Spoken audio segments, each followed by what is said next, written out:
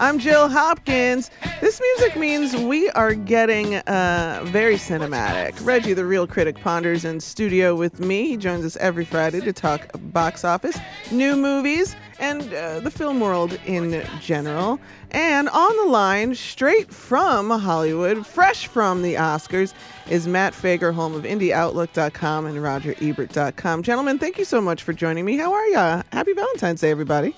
Hey, Matt. It's a pleasure to be here. I wish I was there in person, but it's so great to hear you guys. Yay. Oh, we missed you. Sound like you in Hollywood, Matt. I know, Matt. Did you see that? I might as well be. I know. I mean, everyone was freaking out about the 68-degree weather out there, so it's so cold. And then, you come here, and, Chicago knows real cold. We're getting the polar vortex now, except it's in February instead of January. Absolutely.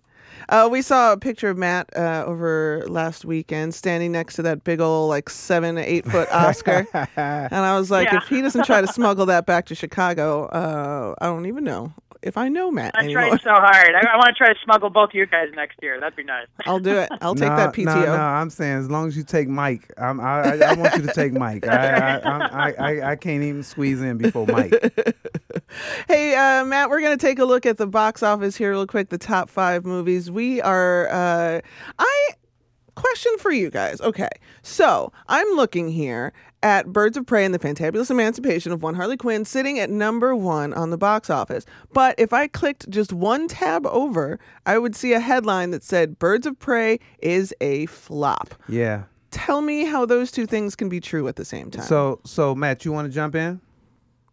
This is a film I was not able to see it because it was screened right around the time I was at the Oscars, but I heard that they renamed it already. Oh, they did. It's Harley Quinn, Birds of Prey now, because a lot of people are saying, Birds of Prey suggests this whole female ensemble that's really the focus, but it's really Harley Quinn's movie, so it seems like they already flubbed on the title a bit. Yeah, I think that's a good point. I like this movie. I said that before. I think I gave it a 3 years. It was absolutely solid to me all the way around, and I thought that they made it where this could be a franchise that could live. But this movie cost somewhere around $90 million to make. Oh. It only made about $40 million. It was slated, when you think about these comic book movies, it was slated to make a lot more. And domestically, I don't think it's come. I mean, internationally, it hasn't come up with $100 million yet. Additionally, the people who went to see it were mainly women, so that does cut into it does cut it because men are really go to these superhero movies. So who went to see it? And then the other thing is that this was rated R. So as a rated R movie, as opposed to the Suicide Squad, which was rated PG-13, that means there's a lot of people who couldn't get into the movie to see it, unless you were. I still can't believe that was PG-13. That was a total R movie. Yeah. I'm just saying, Matt. I mean, and you can't get into those rated R movies unless you're like a 13-year-old Jill Hopkins who figured out how to get into the theater. I did do that. I did figure out how to do that. I saw The Crow way before I probably should have seen The Crow. Number 2 at the box office, Bad Boys for Life. All right, midlife crisis movie. I'm a fan of both of these actors. Very, very big fan of both of these actors. And Reggie, weren't you telling me that there's going to be like a Bad Boys? No, you were telling me, and I'm not happy. Another Bad Boys. Quit it. Just stop it. This was a serviceable film, but it's to me, it still felt like it was a little bit too late. You come 17 years later to try to run this movie, and talking about running, there's a scene in there where Martin Lawrence and Will Smith are supposed to race each other. You don't want to see that. You don't want to see that. They had to inject some new people into this franchise to make it funny. But most of the people I talked to really liked it and really enjoyed it. This movie has made $169 million domestically, so it has done really well. And yes, there will be another one. Mm-hmm. I'm just glad that the two best actors in that god-awful Suicide Squad movie are now at the top of the box office. Will Smith was legitimately funny in the Suicide Squad. That's true. Margot Robbie. It seems like this is a better vehicle, obviously, for her Harley Quinn. So, that's a nice bit. I agree. 1917 coming in at number 3, good old-fashioned World War I romp. coming in, doing really well for, I think, a movie of this gravity.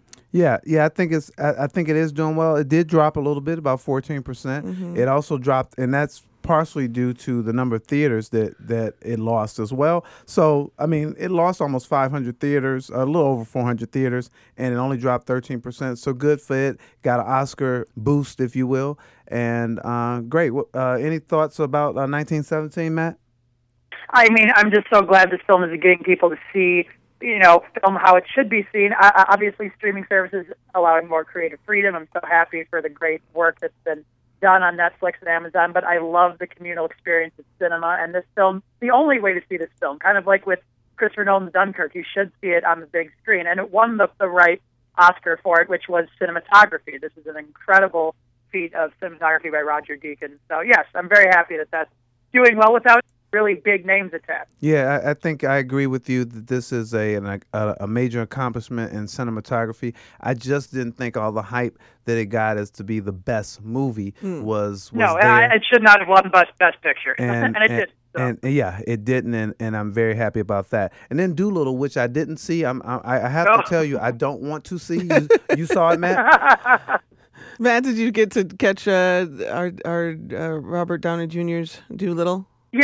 After having endured the Lion King remake and having endured Cats, I'm so done with CGI animals at this point. I'm so done. And all the trailers look so abominable. I've not heard a single good thing about this movie. I hear it's a gigantic, just obnoxious build to basically a giant fart joke. $200 million burned on it. It's just like, what?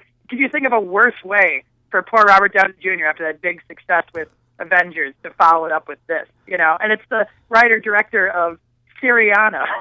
Like, who attached these people to this project? I know. Oh my! You just gotta think that the check was fat enough to make it worthwhile. Wow. Well, obviously Robert Downey Jr. didn't get to the next level, but Jumanji did because it was number 5. I see what you did there. Jumanji, the next level. And we're going to get another Jumanji as well. And I'm good with that. Yeah. I'm good with that. I think that they had some creativity in how they brought us back to the second one. There's some intrigue about the third one. And I think that they're going into this game makes it really inventive, and you can have different people, which is what they did for the second one. So I think they did a good job here. This one did another almost $8 million at the box office. It's close to $300 million a total. 300 million domestically total, so a good look there. And then worldwide, this movie has made $770 million. This movie only cost $125 million to make. Yes, please make another one. I enjoyed it. What you thought? What did you think, Matt? Yes, I enjoyed it just about as much as I liked the first one. I think the genius of these films is how they explore what it means to live in the body of another, whether it's through a video game, whether it's through a film, the freedom that it gives you. My only beef is I don't care about any of those kids. I think the kids are totally flat and uninteresting. I don't care about those characters. I loved Danny Glover and Danny DeVito coming in and really spicing up with some personality, and it gave Dwayne Johnson and, the whole Avatar cast really something to sink their teeth into. I would love to see much more interesting characters being the people going into this world, and that'll give actors a lot more to play off of. Okay, I like that. I did care about the kids, but I mean, who can't care about the kids? I mean, even on Valentine's Day, I gotta care about the kids. I mean, I got kids. You get kids. Everybody gets kids. Come on, man. What's up? I'm Jill Hopkins, joined with a couple of bad boys here in the studio. For life. For life. Reggie, the real critic, Exactly. ponders here. Matt Fagerholm is on the phone. We're talking movies, and we are a week removed from the 92nd Academy Awards. Matt, you were there. What was the mood in the room like with this star-studded Hollywood's biggest night? Yeah, so this was my third year in a row covering it in the Oscar press room for representing RogerEbert.com, because Roger loved being in the press room. He didn't care. Even when he was a celebrity, they're like, don't you want to just go to the theater? He's like, no, I want to be there with the press in the thick of it. You can feel the energy in the room. And I tell you, this year was the complete opposite of what it felt like the previous year. When Green Book won Best Picture, it was like a collective punch in the gut where the press was just like, how did that win? Like, how could this film win out of all the other films nominated? This year, when Parasite won, I tell you, we're all watching the monitor. Jane Fonda's opening the envelope, and you could tell she was excited. She just kind of savored the moment, and then Parasite, and everyone. I mean, it was like a collective, like, stadium cheer in this contained space. It was like one of the loudest things I'd ever heard. Everyone just roared with applause. And then when Bong Joon-ho, the director, South Korean director, first foreign film ever to win, a foreign language film, I should say, ever to win the Oscar for Best Picture, when he walked in, the whole room stood up and applauded, because you could sense that history was being made. And you could also sense that the Oscar telecast was trying to overcompensate for the lack of diversity in so many of the major categories, acting in particular, and the whole show. I mean, Janelle Monáe's wonderful song that opened it, she had all these people dressed in costumes of films that weren't even nominated, like Dolomite and Us. And she's in like the Midsommar dress, and like they're trying to overcompensate. But I was happy that at the very least, a film like Parasite won, which did seem to be somehow a turning of the tide. That perhaps we'll have more diversity, see more diversity in future years of the Oscars. So what was really interesting, Matt, is that I also felt that the Oscars were trying to overcompensate by having black performers, the movies that they tried to show. It really felt, even in the presenters, that they really tried to overcompensate and say, hey, we're diverse. No, you're not. Don't exactly. And you didn't fool me. You didn't pacify me by doing that. And in fact, it's a little bit of a turnoff to try to say, okay, well, we'll do this since we didn't do that. So I had a problem with it, but I will tell you is that this whole Parasite sweep was phenomenal. The problem with their sweep is this issue of how can you have the best director, best original screenplay, best foreign language film, and then best film, and not one of the actors are voted in as or nominated. And here's the thing that gets me, is that when we look at this, is that directors vote for directors, writers vote for writers, and actors vote for actors.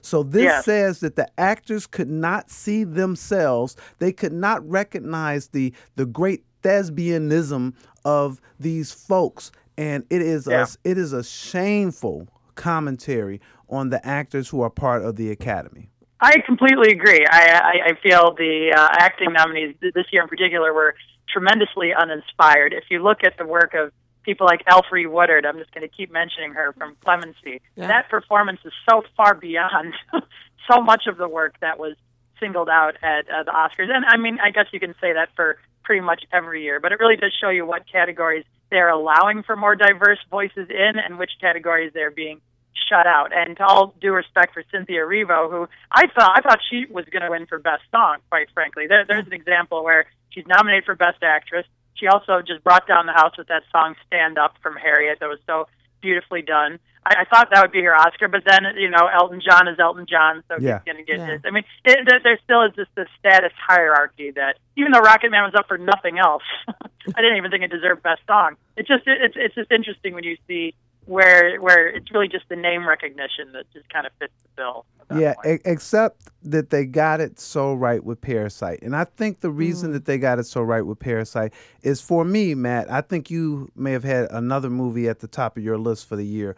But for me, this, of all the movies that I saw, this was the one that I was the most engaged with and the most excited to watch people watch. The fun part was watching other people watch Parasite. Now Jill hasn't watched it yet, right? So I'm going over her house to watch her watch Parasite. That actually sounds like fun. I'll make snacks. I mean, it was really the unofficial completion of what I thought was the unofficial trilogy of the year that really spoke to the class divide, this whole idea of the parasite and the host relationship that began with Jordan Peele's Us, that continued through Todd Phillips' Joker, and then really crystallized and became its fullest expression in Bong Joon-ho's Parasite. All of his films, in one way or another, deal with class divide. He has a film, Snowpiercer, where they're on this train, and global warming has put everything in just cover the world in ice, and here's the lone survivors on this train. All the rich people are at the front, all the poor people in the back. He's always dealing with that concept. And Parasite, I mean, obviously, I think that is probably the grand achievement of his career at this point. And it was exciting, and it was wonderful to see him go up there and honor Martin Scorsese, whose film Yes. got nothing. It was the Yes. Irishman was totally shut out, Shut and then out. saying, it was Scorsese telling him that the most personal, having the most personal approach to your artistry is also the most creative and also the best. The more specific you get, the more universal your story gets.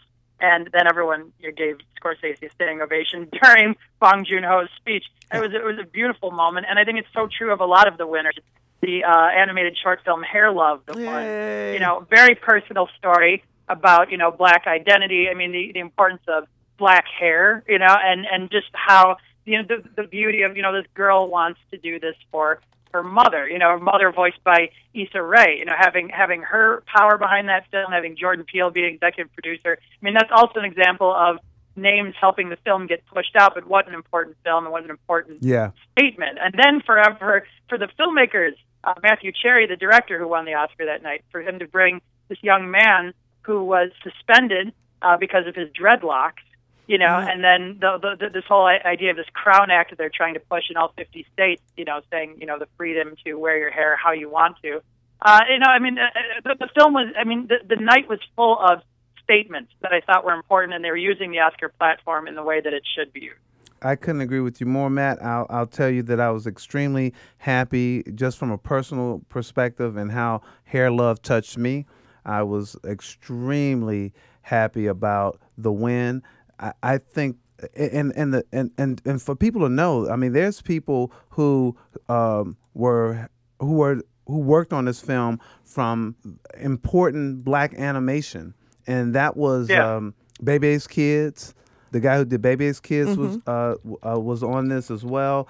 I am so happy that this film won because when I watched it, the feeling that I got was so personal, and I think that if going back to this whole Martin Scorsese bit, is that it was so personal that it was so impactful. So absolutely. I'm Jill Hopkins. That's Reggie Ponder. Sitting across from me on the phone is Matt Fagerholm. How closely aligned were your wish lists with the actual winners? Okay, lists? so I'm gonna jump first because Matt was in the room and he'll have a much better perspective, right? But for a leading actor, I knew that Joaquin Phoenix would win. I agreed with that choice. I think of the nominees, his was the best. I knew that Renee would win. I didn't particularly agree with that choice. I mean, it did not. She didn't move me for a supporting actor.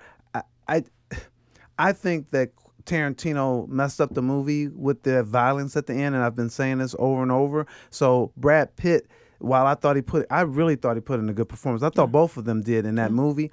There was something about it that didn't grab me, so I lost on that one because I didn't pick him. I'm just sincerely surprised that in this of all the categories, this seemed to have the most heavy hitters. They did.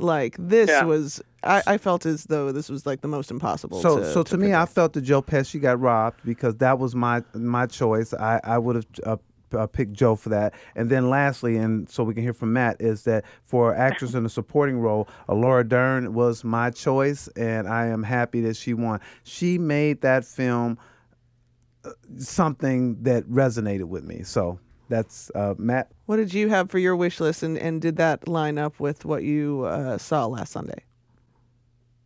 Matt? Oh no, we lost Matt. Ladies and gentlemen, we have lost Matt Fagerholm. It's okay. He'll be back. He's like a spirit. He's an apparition. But he will call back. He will in a call moment. Back. But this was that's my. That was your radio voice. Yeah, that's my radio All voice. right, Reggie. I like that one.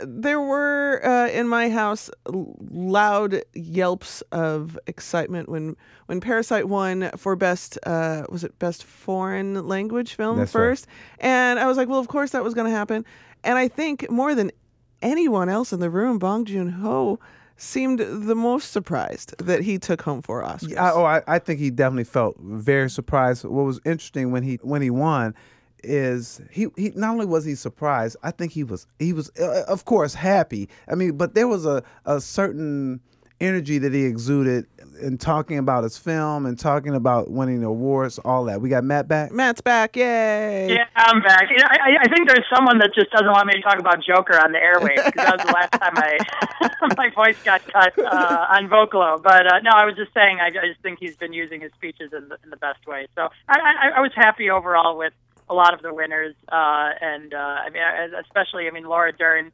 honoring both of her parents and just what acting legends they are. I thought that was beautiful. And she's such a fascinating fusion of Bruce Dern and Diane Ladd. And I think there are a lot of good things, but I agree with Reggie. Now I really want them to not have to overcompensate next year. I really want to see a whole lot more diversity throughout the categories. And really, people, I like how Carey Mulligan recently said, people have to see all the films. You have to have a way of proving that you've seen all the films. I like before that. you're even allowed to vote. Like, really let them see it. And because I'm sure people didn't see Clemency. I'm sure people didn't see Portrait of a Lady on Fire, which is my ultimate Valentine's Day recommendation. That opens next Friday at Music Box Theater. Brilliant film. Neon had so many great contenders, but they just threw all their money to Parasite, which paid off great, but I'd love to see a lot more films get that same opportunity next year. Neon did a phenomenal job with their movies in terms of the movies that they put out. There were a lot that I just really liked, and a good job to them. Kudos to them as it relates to that. I think that there was just one other one that I kind of want to mention, and that was the fact that I never get into these awards like for sound editing and visual effects and sound mixing. I never really get into it. But I was thinking to myself, who should win sound editing? And I thought it should be Ford versus Ferrari. Yeah. I saw it in the big theater, and the way it sounded, I think I saw it in Adobe Theater, and it sounded so good. Yeah, Dolby Atmos, yeah. So, Matt, I just wanted to ask you about that from a sound editing perspective. No, I was happy that Ford versus Ferrari, which is not a film I was all that hot on, but I agree. On a technical level, the thrill of the race scenes, how long those scenes were. Usually people say, well, if you win Best Picture, then you have to win Best Editing. And some people in the press room are like, oh my God, is Ford versus Ferrari going to win Best Picture? Best Editing? But no, I'm glad that they split it up. I'm glad that they thought, no, out of those 5 nominees, that was the most innovative and visceral editing job. No question about it, and the best paced film. And the last, I'd say out of all those. And the last one for me is I'd like to get your thought on, as I thought that this was right as well, is for best adapted screenplay, Jojo Rabbit. I thought that was the right one that it should win.